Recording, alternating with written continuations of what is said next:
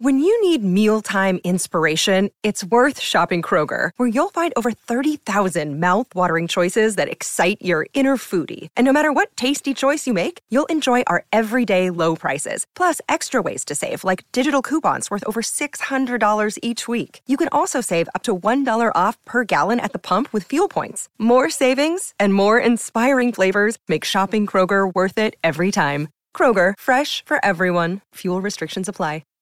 Hi, everybody. This is Adriana Trajani. I'm the host of You Are What You Read. I have the privilege of interviewing luminaries of our times about the books that shaped them from childhood until now. We get everybody from Sarah Jessica Parker to Kristen Hanna, Mitch Albom, Susie Essman, Craig Ferguson, Rainn Wilson, Amor Tolls, you name it, they come, they share. New episodes of You Are What You Read drop every Tuesday on Apple, Spotify, or any major streaming platform wherever you listen to your podcasts.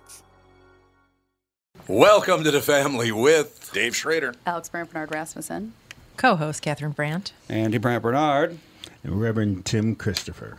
Our very special guest, Reverend Tim Christopher. Look how smoothly that went. No, we did it. You see what I'm saying? It works for me. We'll be right back. This is going to be one hell of an hour, ladies and gentlemen, so stay tuned. You stay tuned on podcasts, or is that just radio? No, well, I mean, technically you're not tuning to a podcast, but no, you don't tune to TV anymore either. No, you don't tune in TV anymore. No. Yeah, you're absolutely right. You're 100% right. Stay downloaded. Yeah. Yeah. Stay downloaded. Continue listening to the MP3, please. Come on, Andy. I like it. The we'll reverend's be here. Right. Can't you stand up, Jesus? Is he not? Uh-oh. Springy Jesus is laying down on the job. Come on. So many Why years. is Jesus laying down? Don't be having Jesus laying down. All over. I've had that thing for so long. Jesus, leave him alone. Jesus. In any case, we shall be right back with Hour 2 with Reverend Tim. This is going to be great. Right back. Tommy, I never believed it until now, but apparently you're a pretty big deal. Was there ever a question in your mind? Well, you might say I was a doubting Thomas. See what I did there? Yes, how incredibly clever. Anyway, what's your point? Well, last month I was trying to find you a car to replace the Mafia Mobile and suggested leasing a Nissan Altima as it was impossible to find your first choice. I love that Altima, and I'm actually looking forward to checking out the all-wheel drive as soon as it snows. Well, apparently someone at Nissan was listening to us, and at this month at Coon Rapids Nissan and Burnsville Nissan, we can offer short-term 18-month leases. That's actually pretty smart. By then, the chip shortage will be over, right? Man, I hope so. The only chip shortage I want to hear about is Bilski dumping one into the bunker. By the way, for the first time ever, Coon Rapids Nissan was #1 in the state, and Burnsville was #2. Your Altima was actually one of the cars that put J-Lo on top. To learn more about short-term leasing, stop into Burnsville Nissan or Coon Rapids Nissan. Michael Bryant, Bradshaw and Bryant, what's the latest? We're just trying to represent people who've been injured through no fault of their own. We're trying to talk to them before they talk to an adjuster or before they take a settlement that isn't something they should get based upon their injuries. How many people are out there in different, not in the law business, that love to run around scaring people before you even get to them? Well, adjusters want to settle cases and Right. they want to close files. So based upon that, they do what they have to. I think there's a lot of circumstances where they probably act as attorneys where they're not attorneys and they try to explain people's rights, or they give them a certain view that if they look at it. And what I always say is this: if the adjuster really truly thinks the offer they made makes sense, they'd have them come see us. And that's exactly my question is, you have to understand who has your best interest in mind, correct? Well, you want to know what your rights are. Whether or not you decide you're going to hire us or not, that's a choice. It's a free consultation, and you want to understand what all your rights are and what coverages you have. And plus the fact I hang out with you, so you got to be a good guy if I'm hanging out with you. Maybe. Okay. Ladies and gentlemen, Michael Bryant, Bradshaw and Bryant.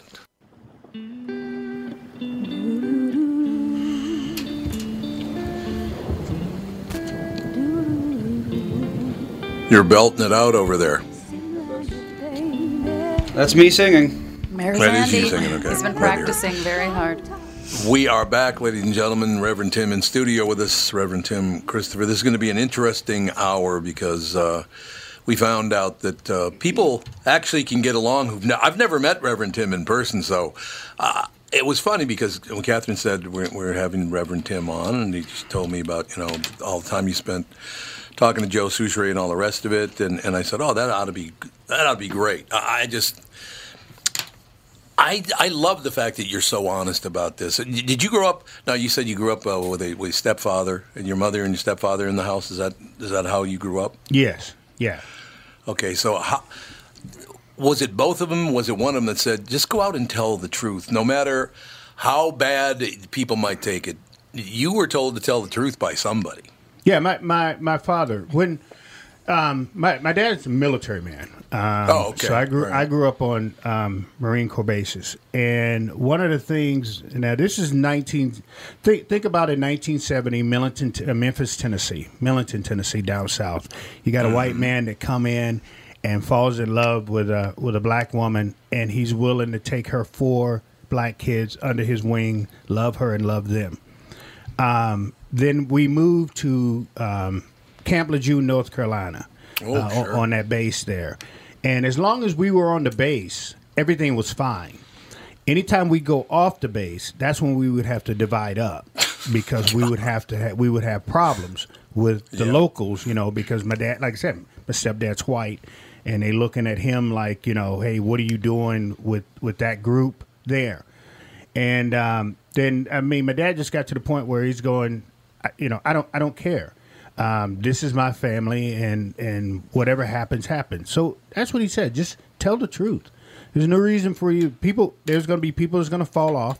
I understand that. That's no problem.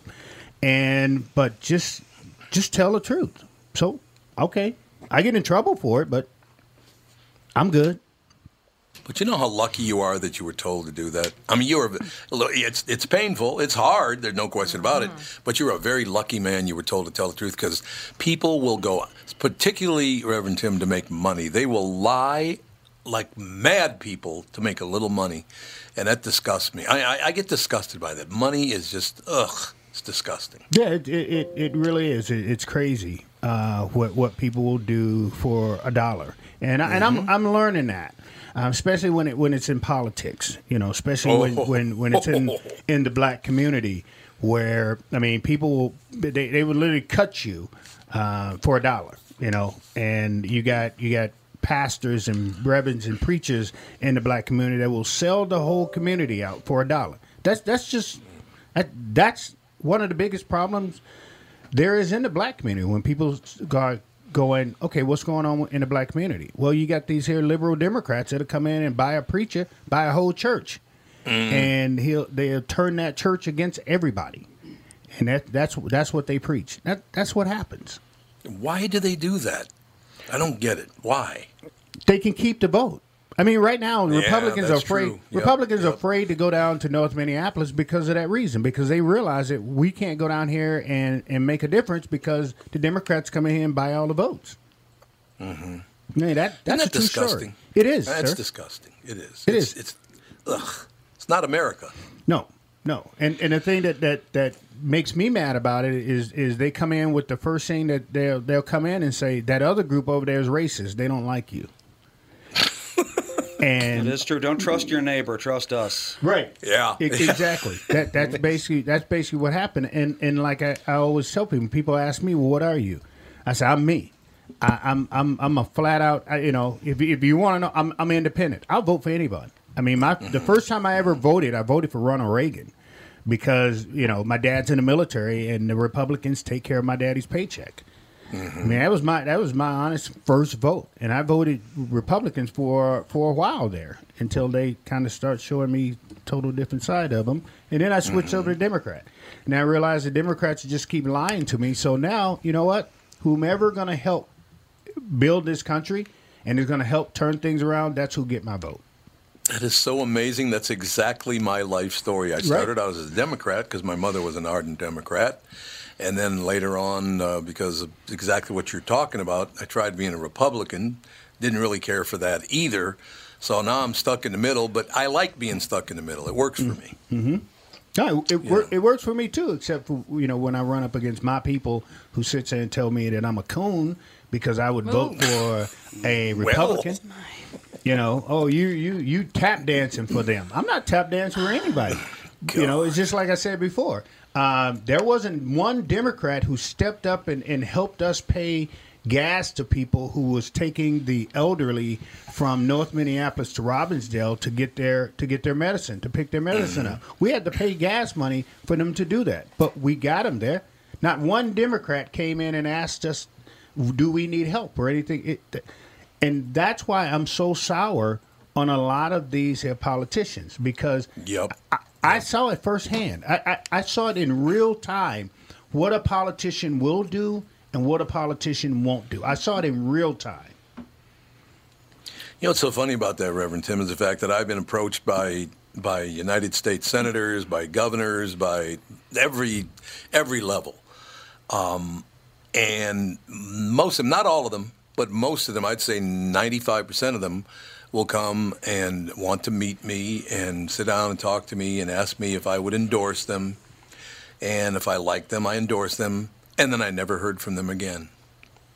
It's disgusting what those people do. It's flat out disgusting. No, definitely. I put together a whole round table. See, what people don't realize is, you know, people always say, well, you're just a big mouth. You're just running around with a big mouth, right? Me too. Right? But what people don't realize is what I have done behind the scenes. I put together a table for senators, Republican senators, and Republican House members.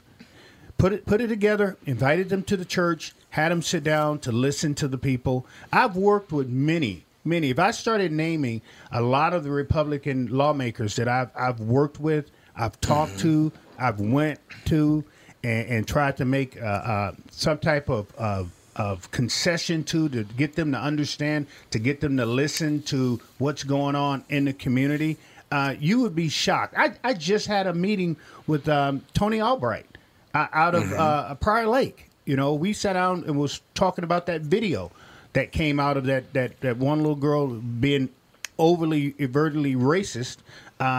We sat down and talked about that. Behind the scenes, I do a lot, and I work with a lot of people, and I deal with a lot of people. Everybody got mad at Scott Jensen because Scott Jensen started talking about the black community. Well, where do you think he got that from? Yeah. You think he did that on his own?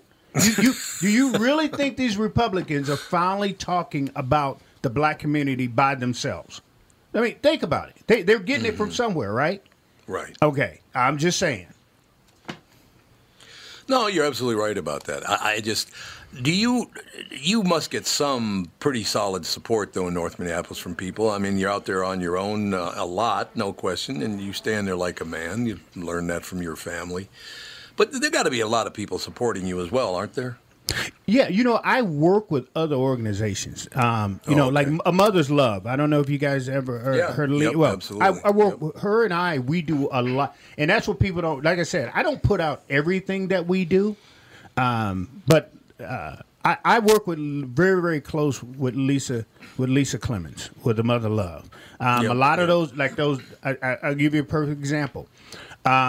Those babies that were shot, the 3 babies that were shot. Was at the hospital, praying with the family, and my organization's Shepherd's Works made sure that those families had enough money to be able to sit in that hospital where they can order Uber and they don't ever have to leave that hospital to leave their baby. That's what my organization did. The kid who just got shot was shot a while back here. That was trying to stop the carjacker. They shot. Right. He got shot and died. My wife sat with that mother for I don't know how long, and they just hugged each other forever. I didn't think they ever was going to let each other go. We went and made a concession to that family also. So there's a lot of things that I do in the community, and a lot of people that I work with in the community. I just don't put it all out there. I'm working with a young man right now that we're trying to put together classes so we can teach some of these young black women what a straw purchase is. A lot of these guns that are on the streets right now, these boneheads, decide to get their girlfriend to buy these guns and give it to them, and then they go commit a crime, and then she catches a case for it. So what we're doing right now, that's exactly what happens, Tom. So what I'm doing right now is I'm putting together. I've got 2 young men that I'm working with. One that I'm paying out of my pocket to get him to be a certified gun instructor. So once he's an instructor, he's going to work with another young man that I've got who's going to be putting these classes together, and we're going to get these young women, black women, into the building that if the mayor would finally open the door and talk to me, which he's afraid of me. But anyway, we'll get into that in a second. I love it. If he can open the door and give me a building so I can start teaching these young women what a straw purchase is, so they're not out here buying guns for their boyfriend fresh out of prison, and then he's going to go shoot somebody. See, people don't. There's a lot of things, Tom, that I do that people don't realize what I do. I'll just put it that way. But the amazing thing to me is, and I suppose love is love or whatever, but how the women get talked into it in the first place, I do not understand. Is part of it because they want to believe they understand and they really don't? And then I better go get him this gun. Hey, he has to know what I think of him. He has to know that I really like him a lot or love him or whatever it is. Do they talk themselves into this? What happens there? No, what they think is just a gift. It's like going out and buying a golf club for, if my boyfriend wants a golf club, right? If Catherine want to buy you a golf club, she go buy you a golf club and give you a golf club. Or if she's smart, she'll get you a Packers sweatshirt. But that's a different. Oh, salt in the wound. Right. So that's pretty much what it is. They don't realize, Tom, what the ramifications are if they go and they buy these firearms for these guys, and they don't know that a felon should not is not allowed. The thing about the black community is we're so far behind when it comes to guns right, guns laws, that nobody really know. And that's what I'm trying to do. I'm trying to bring the black community up to speed when it comes to gun laws, what you can and cannot do. I had to stop a group of guys walking around calling themselves, being protectors of the people who are marching. I go check their firearms. Every single one of everything they was doing down there was a violation. So I had to turn all of that stuff around and teach them exactly what you can and cannot do when you're carrying your firearm. Right. Right. It was like when I put together a group of guys when the rioting first broke out. And they was talking about, white supremacists was coming in the neighborhood and they're breaking this and breaking that. I put together a group of 6 guys. We walked the streets of Minneapolis for 2 nights. 2 nights. And one of the things that I said that I only want people with me who are licensed, who has insurance. Half of the black people who run around there, they ain't licensed. They ain't got no insurance. Right. So I've got to teach them how important it is for them to be licensed, for them to have insurance. You can't just walk around with a gun just to be walking around because it's cool. That's not what this is about. Right. Yeah, there's no question about it. Reverend Tim, I need you to explain something to my wife, my son, and my daughter. The son and daughter are there. My wife is there next to me. That I do think they understand, but a lot of people don't. When I'm walking along, like let's say the 4 of us be walking along when they were little kids, and some people would be coming the other way, they would notice that I'd get very rigid, and I would literally lean my head back, and they kind of looked at me like, "What's the matter? What's wrong here?"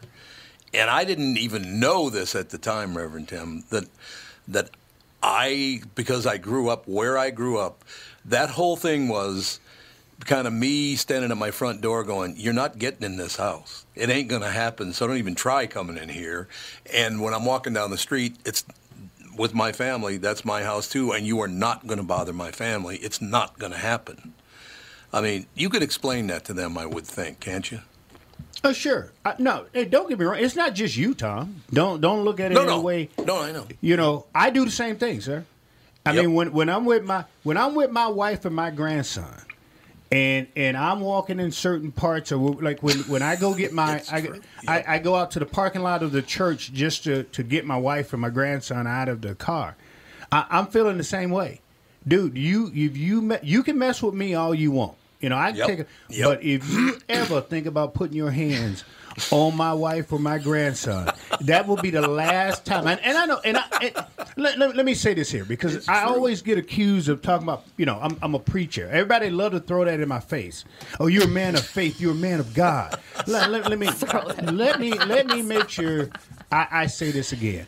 I'm not promoting violence. No, not at all. But we also understand this here. If you don't want this, don't come mess with this. That's all I got to say about that. Just leave me alone. I don't bother people. I don't bother people unless you come to me and say, I need your help or I need something from you. I don't bother you. I don't walk up to you and go, hey, I want trouble. You look like you're a troubled youth and you want to carjack me. Here, can you come carjack me? I don't bother nobody, my friend.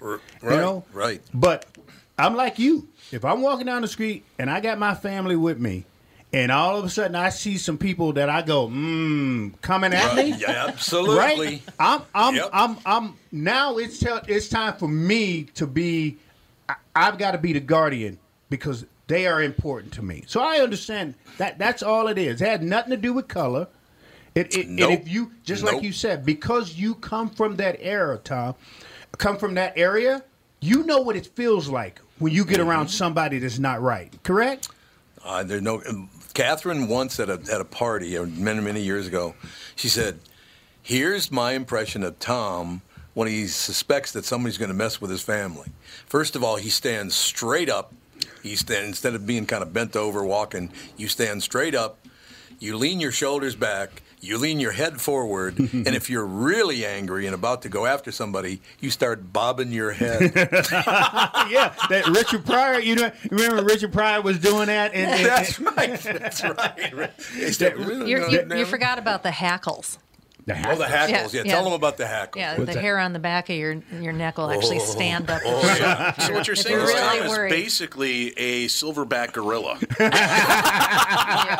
I can't even deny it. Yes, I would say that's about it. Gorillas You could grab a tree and shake it real hard, he would. They're actually very peaceful. So, they don't want to get in fights. They'll just fight back. So, no, but they stand up. It is a perfect analogy. So. Understood. Well, then put me down as one of them too. I'm a silverback gorilla. Because I tell you, you and me are related. There you go. Yeah. I mean, like I said, mess with me all you want. I don't care. But God gave me them two for a reason, and He gave them to me for. I mean, we are built as men. Think about it for a second. As men, we are built to protect what God gave us. That is true. We were made for this. He literally made. Not only that, but He had us practice it before He gave you Catherine. He had to practice it before He gave you your kids. So you better be good at what God gave you to do. It's absolutely true. God, it's so nice to talk to someone who understands. And look, everybody in that room with you are very, very good friends. It's family members. I love them dearly. But to actually talk to someone who knows exactly what I'm going to say before I even say it, right? I like that a lot, Reverend. I really do. No, like I said, I appreciate this time that you guys have definitely given me. Yeah. And like I said, Catherine and I, we've followed each other and bounced off one another, And I finally just started I just said, you know what? I'm just going to ask. If she says no, she says no. That's fine. I can keep moving on. No big deal. I've been listening to you for years, and I Thank you. When I got back on Twitter, because my son actually did this whole thing. I had zero clue. I was over on Facebook just doing my own thing, and my son. And then after that video I did at the house went viral, my son's like, "We got to get you on Twitter." I'm sitting there going, "What's a Twitter?" I didn't even know what a tweet was. I didn't know what any of that stuff was. I had zero clue. I was still off in my own space, and then and I jumped on here, and then I found your old archives, and I was listening to those too. So I'm a fan, man. Just know that I am a fan.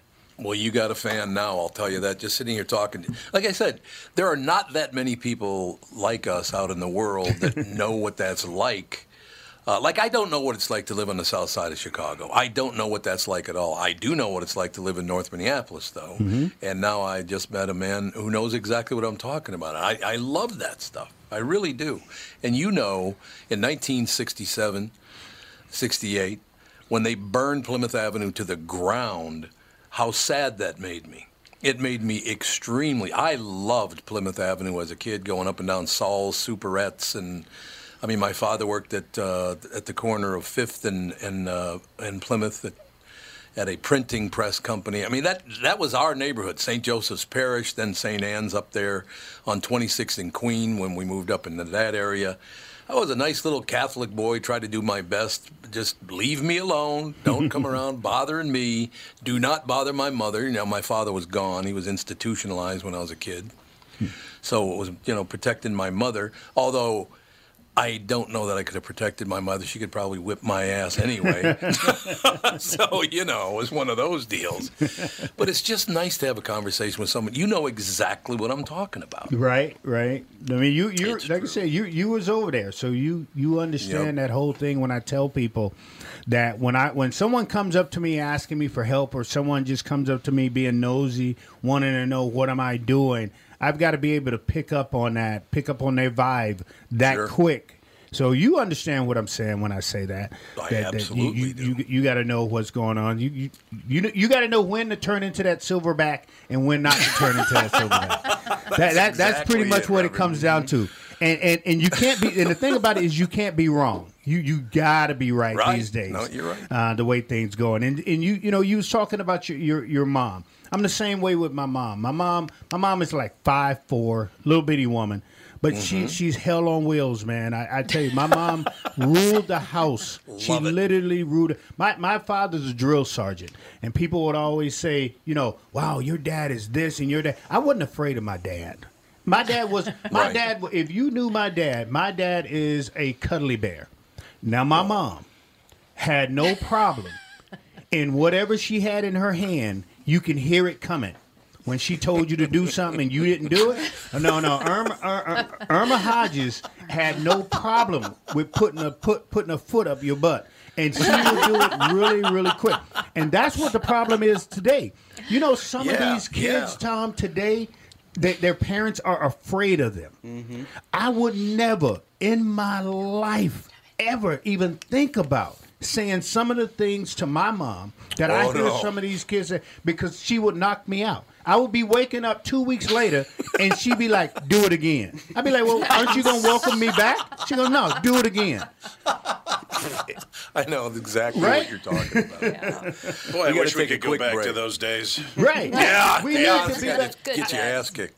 I said we need some Irma jeans out in the world, and the problem is we don't have enough Irma jeans because these kids got these 1-800 numbers. It's like I tell my boys, look, I'm the champion in this house, and anytime you want to take this belt, let me know because we can move some furniture. I have no problem. My boys know it. I don't play. I didn't have time. I had zero time. I'm working 2-3 jobs trying to make a living, and then you gonna be out in the streets acting a fool? No, we didn't play that in my house.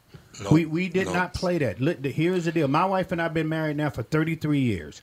Congratulations. And it has not been easy. There was times we rolled pennies, and you remember when back in the day you had to put 50 cents in this little bitty sleeve, right, to turn it into the bank.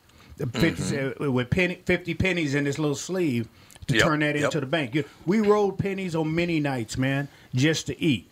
And you think I'm going to be out here busting my butt and my kids going to be out here carjacking, assaulting people, beating up the elderly and all this here, and I'm going to sit back and let it happen? I will knock them boys to Mars and then go get them from there and knock them back to Earth. I love it. We'll take a very quick break and be back in about 2-3 minutes. One more segment with the Reverend. God, how great it is having you in studio. No doubt about it. I'm glad, Dave. I'm glad you're here today, too. Me Absolutely. We shall be right back. Tom here for Shift Real Estate. Last year, about this time, when we were making plans for Key West, I met the folks from Shift Real Estate.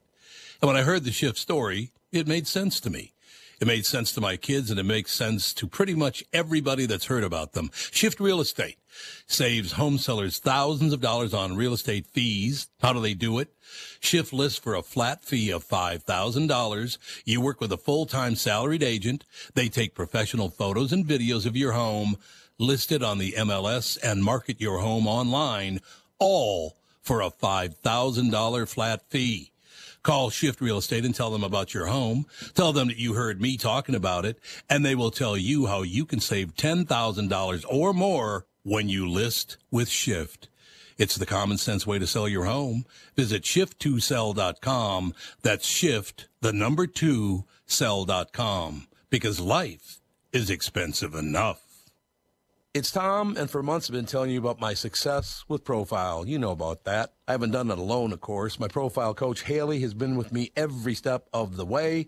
She's there for me to celebrate my success and encourage me when I've struggled, and we all struggle, you know that. She is truly my secret weapon. If you or someone you know is passionate about helping others lose weight and feel better, the good folks at Profile want to meet you.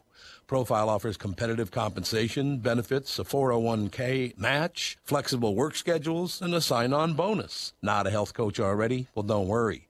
Profile pays for your training and health coach certification. What about that action? So what are you waiting for? Visit profileplan.com/Twin Cities for a location near you. That's profileplan.com/Twin Cities, or find them on Indeed under Profile by Sanford. Profile. Transforming lives like mine, one relationship at a time.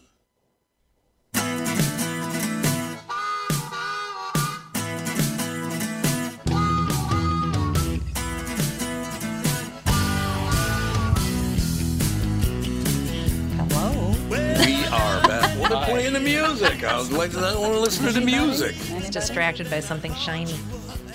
Yes, I was distracted by something shiny. That's the dulcet exactly tones right. of Rick Lindy. Rick Lindy. So we have a question from a listener. They want to hear about your church. Ooh, love it. Oh, okay. Berean Missionary Baptist Church. We are under Pastor Charles Ford. We're right there on Lindell and 30th in North Minneapolis there. I've been there since 1996. I've been in and out of church. You know, I went to church and a broken man, and can't sit here and say that it worked the first time. Can't sit here and say it worked the second time. I'm definitely not going to say it worked the third time, but it got me somewhere. Somewhere in there. Eventually, it's still, you know. It's still working on me, too. Still working on me. Oh, yeah. But we started at 11 o'clock. Matter of fact, this coming up Saturday, at 3 o'clock is start our countdown. My pastor is stepping down. So we're going to be having a ceremony for him on Saturday. And then Sunday will be the associate preachers, which is us. We're going to be preaching Sunday at 11 o'clock. So if you want to hear me preach this Sunday, but I'll be in the pulpit by myself on the fourth Sunday. I preach the fourth Sunday of this month. So if you want to hear some preaching, I'm also going to get back to doing my on Twitter. I have a little Sunday morning 30-minute giving the word on that. I got to get back to that. But my pastor, it has dementia, and so we all had to come together to help him because he saved a lot of people in the church. And so I cut Sundays off because I'm usually on Sunday mornings from 9:30 to 10:30. So I had to cut that off to be able to go in to help do some of the things to get the church ready that he can't do anymore. But I'm going to get back to that. But as far as my church go, it's Berean Missionary Baptist Church. It's on Lindell and 30th. Our service starts at 11 o'clock. And you come into, don't forget, you come into a black church. So we're in church for a minute. We'll be in there usually from 11 to probably about 1:30. So So just letting you know, don't come here and think you're gonna be there for 15 minutes. It's not one of those deals. Huh? It's not one of them deals. We there for a little bit. There's another church down just south of Plymouth Avenue on Logan, has a female minister. And I went to that church a couple of times, had a really, really nice time just sitting in there. I witnessed something in that thing. It was hard, too. They went out and got homeless people off the streets in downtown Minneapolis and brought them to the church so they could, after the service, they could feed them, have a lunch, right? And it's a black church. I was one of, I think, Well, other than the homeless people, I was the only white guy who wasn't homeless, to tell you the truth, in the church that day. Right. But I'm sitting there watching this whole thing, and there was one guy, really, you could just tell the guy was drug-addled and a big drinker, and he was just a damaged human being. You could just tell by looking in his eyes and all the rest of it. And they offered communion, and I will never forget the minister. She went and got him because he didn't want to do it. He was embarrassed, and he didn't want to go up in front of the crowd. He was afraid, absolutely. And she went up and put her arm around his shoulders, took him up out of his chair and walked him up to the altar. He started bawling, man. I'm tearing up. It was tough. Reverend Tim, that was a hard thing. And it's exactly what you're talking about. Yeah, I've had a few of those moments when I'm out on the streets and I'm talking to someone and they're telling me about their life and things like that, and they just break down and start crying. And that's one of the things that I always tell people when they're talking about, we need to this and we need to that. And I always say, you got to be there to experience someone coming out of a bad situation. It's like when my foundation, which is shepherdsworksmn.org, what we do, Tom, is we go out and we feed people. We give them care bags. I mean, that's what my wife and I did for Christmas Eve. That's how we spent Christmas Eve, out giving out the care bags to the homeless people all Christmas Eve during our deliveries. But no, I understand what you're saying. It is hard, and I've gotten to the point now where I don't suppress that, but I know that God has made me strong enough to be able to listen to other people's cares and worries and their hurts and their pains, and to be able to soak that in, to be able to give them an answer to something. The hardest thing that I ever had to do is when there was a young kid that was shot right there on Knox. He was on the phone with his mother, and during a drive-by, he was shot in the head. Before he even hit the ground, he was dead. So that family, we took that family in and took care of their whole Christmas. This was a year ago, last year. But the grandmother, when we was over there talking to the mom and the family and everybody was crying and we were all crying, the grandmother said something to me that stuck with me. She goes, I don't think anybody knows what it feels to feel gutted. And she was saying that about her kid, her grandson, who right before Christmas will never walk through the door. That's what made me start saying, Tom, that I don't care what anybody says anymore. You can call me what you want. You can put me down. You can get on Twitter and tell people I'm this and I'm that. But until you've walked in my shoes and felt what that grandma felt like, and don't even try me. That's why I say I'll take the cross off real quick, and we can go at it. That's one of the things I love about your Twitter page is because you call out politicians. It's like, what about these kids? Why isn't anyone talking about these kids? Why is no one here helping this community? All right. The Democrats don't want to do it because they think they got the vote all wrapped up. The Republicans don't want to do it because they sit there and go, well, why should we do it? We all live out in the suburbs. Well, all of a sudden, all this crime. Now, if you go back, if you ever watched the video that I did 3 years ago when I warned some of these here Republicans out here in La La Land that it was coming out to see them, I'd already told them it was coming out there because they was using the trains now. The trains are being used to deliver drugs. And if y'all don't know that, you about to be ready for a serious situation. Because like I said, they're not building these care facilities in North Minneapolis. They're building them all out here.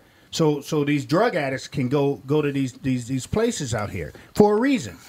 So people need to just to wake up for 5 seconds and stop going, well, the crime's not here. I don't have nothing to worry about it. And I've called out these here Republicans because you know what? Their voices are needed.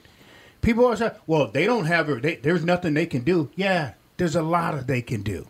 There's a lot they can do. Exactly what they're doing now, because the crime is at your doorstep, they should have been doing that a long time ago.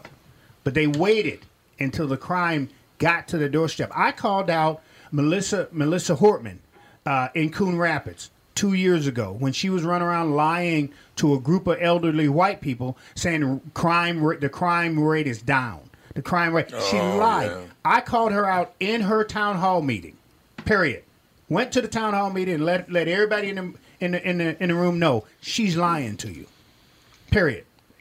Well, if they don't record the crime, then the crime rate goes down, right? So thank you very much. He boom, bingo, there you go. Yeah. I've been paying a lot of attention to what's been going on. I just had a son 2 months ago. 2 months tomorrow. I can't even remember. I know, yeah. When newborns usually, especially your second one, I don't know, I feel like your first one, especially as a mom, you're like, he's 3 weeks and 2 days and 4 hours old. And then the second one, I'm like, I don't know, around 6 months. I don't remember. So yeah, it's like, we're starting a family. We're basically we bought our first real house recently.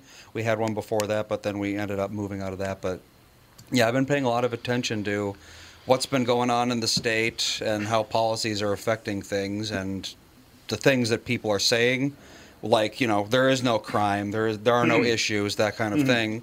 And if you look at the official statistics, that's what it shows. It shows that everything's way down. But that is because it's showing arrests, convictions, that kind of thing, which they just don't do anymore. That's right. So what you have to look at is homicides, because they can't bury those. A homicide's a homicide. Homicides going up, that's a good indicator that all crime is going up. Wow. That's how they run it. Choi don't want to do his job.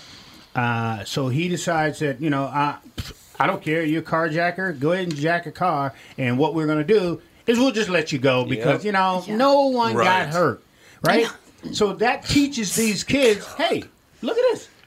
I got away for free. Yeah. No repercussions, right? Exactly, just like what you was talking about. You know what, though? It's become this strange dichotomy that you want to address the crime, but there's this volatility now in law enforcement and with both the black and white and Asian communities that how do you react and put the fear of God into a criminal so that they don't do these type of things, but then not create new havoc? We were talking during the break, Reverend, that there's not enough accountability anymore. Nobody's held to the fire for doing stupid things. And truthfully, the police, and this is no slam on them, they aren't trained properly on how to deal with they're not social workers. That's right. Right? They're law enforcement, and then they are, they're not trained properly to do a lot of what needs to be done in delicate situations and dealing with environments they're not familiar with. And it gets in, I can see from both sides, it's got to be a really hard dynamic because you want to crack down, you want to make places safer, you want to make things better, but you also don't want to incite more problems or give perceptions that a certain race or social economic group might be behind a lot of the crime that's going on in those areas. Well, it's easier to sweep it under the carpet, right, and then just try to deal with it on the face value. That's right. That's right. But right now, I mean, I don't mind. I don't mind calling it what it is. There's a lot of black youth that are out there causing trouble. Let's call it what it is. I don't mince my words, and if the black community want to come at me, bring it on. But prove me wrong. What I'm saying is prove me wrong in what I'm saying. But then I can say that because I'm out in the streets trying to help what's going on and trying to make amends to some of the people who have been beat up or hurt by some of these here. I'm looking for the elderly woman that was knocked down by the little young criminal who hurt her. To be able to sit down with her, to pray with her, to see what I can do to help her get through this. So it's not just the victims or the people who are causing this. We're out to help make better what's going on out here today. And at the end of the day, when we look at it, right now in the black community, it is the 18 and down young black males who are out here doing things that they know is wrong. They realize it's wrong. And here's another thing. There are parents who know their kids are out here doing this. Because if the school know that he's a bad kid, if the police know he's a bad kid, if the neighborhood grocery store owner knows he's a bad kid, if the neighbor knows he's a bad kid, then what I ask these parents to do when I talk to them is come to us. Let us do something to help you with this kid. Let us get it into some type of program to help him out. Bring him to me, and let me see what I can do for him. I just got if you go on our webpage, you will see a gang member. He was a gang member. We got him out of the game, put him in a suit, got him into a schooling, and one of who I call, everybody who follows me, I call him fam. One of the guys who follows me owns a plumbing shop, is a plumber. This kid now works for him. That's what we do. Mm-hmm. That's what I do. That's fabulous. You understand what I'm saying? I do. I'm here to try to make sure that every kid gets some type of opportunity just like I got.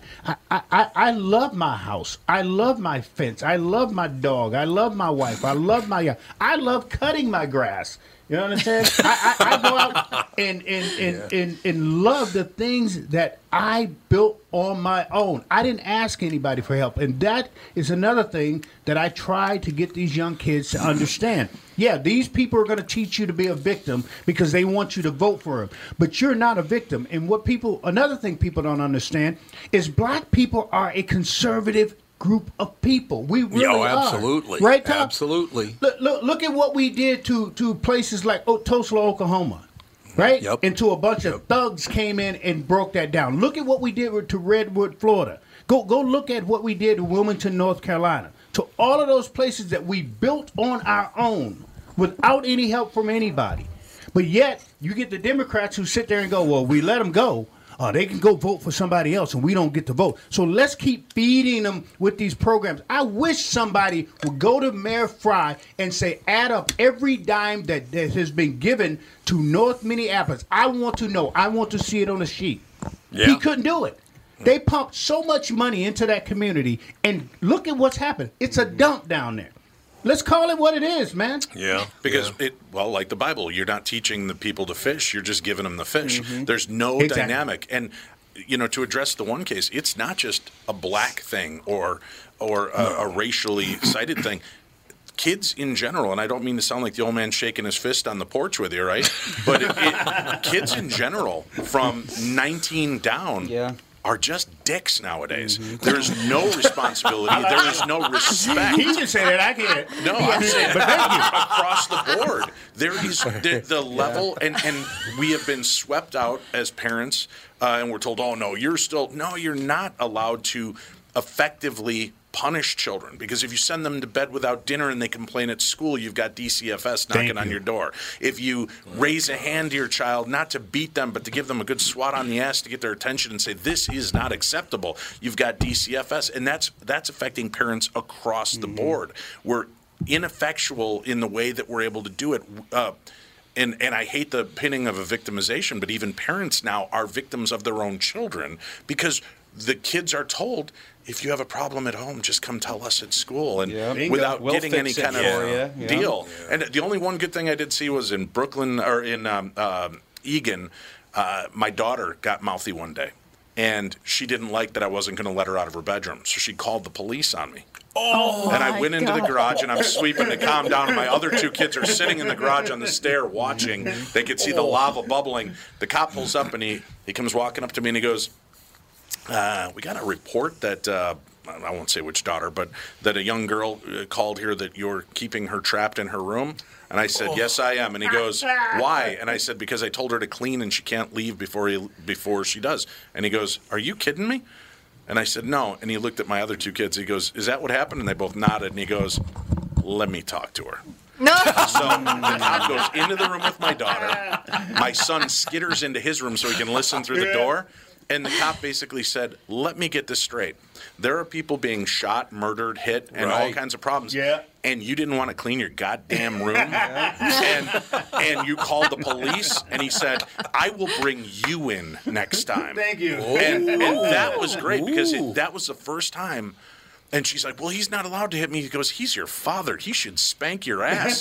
This is not the way to act. And I thought, this is great. This is something that gave her a little glint of the real world. But, man, I honestly believe, Reverend, that the generation right now that's Even I would go 21 and lower is in for a massive culture shock when they get in the real world and realize they can't talk to bosses, coworkers, or anybody the way that they do to their own family. I dig you. When there's no respect for your family, how can you respect yourself or other people?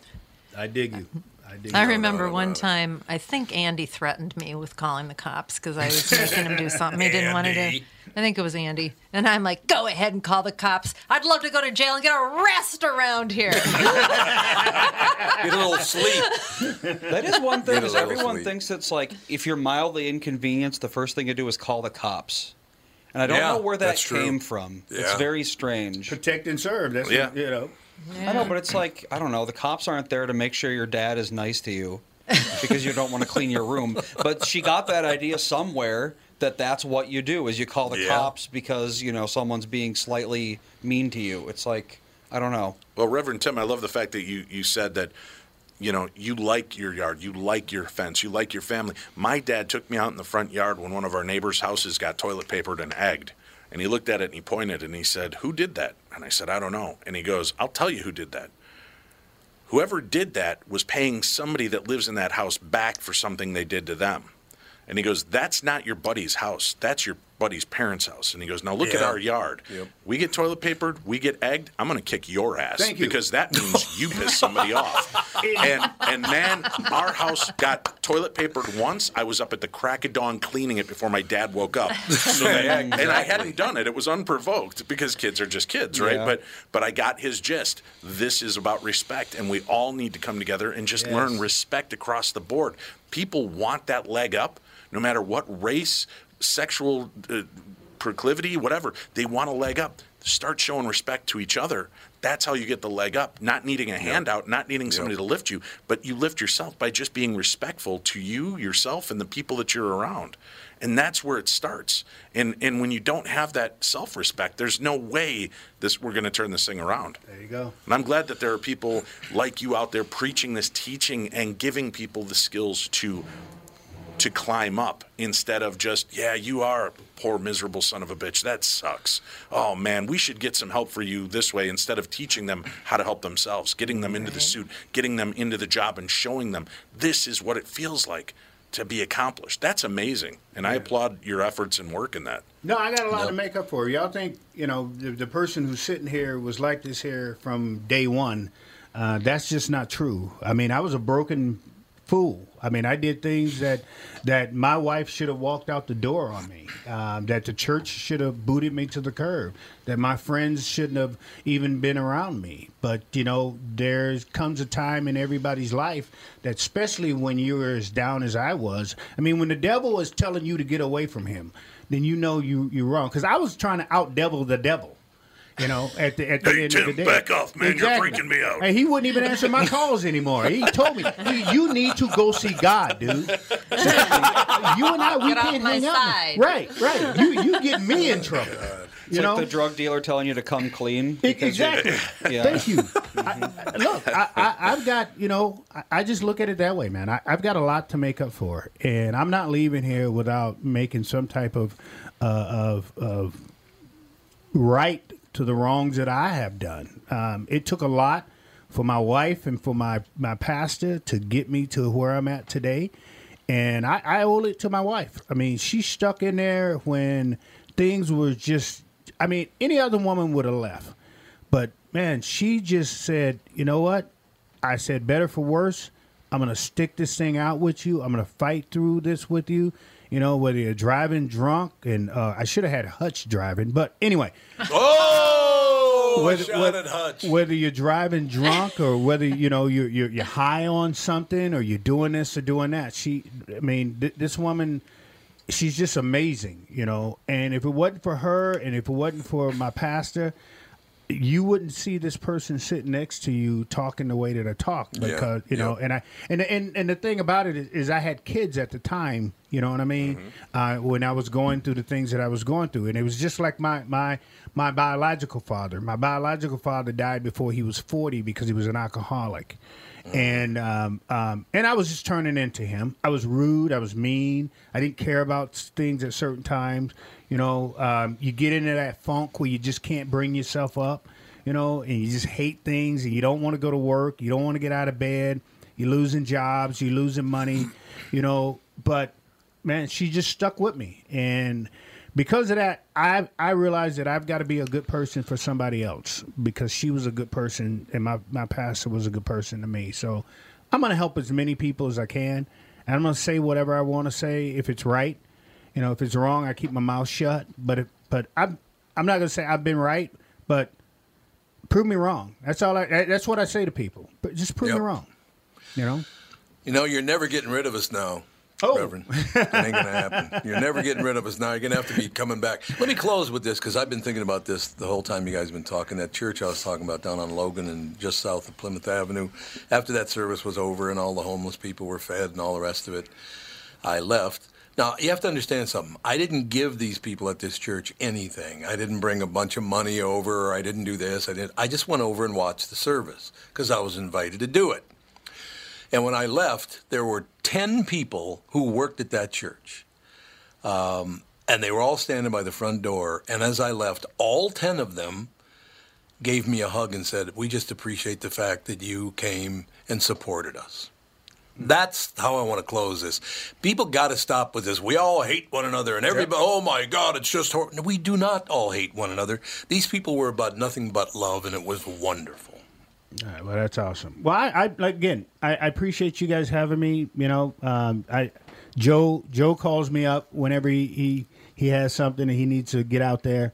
Love those guys that's over on that side. So I'll open that door to you too, man.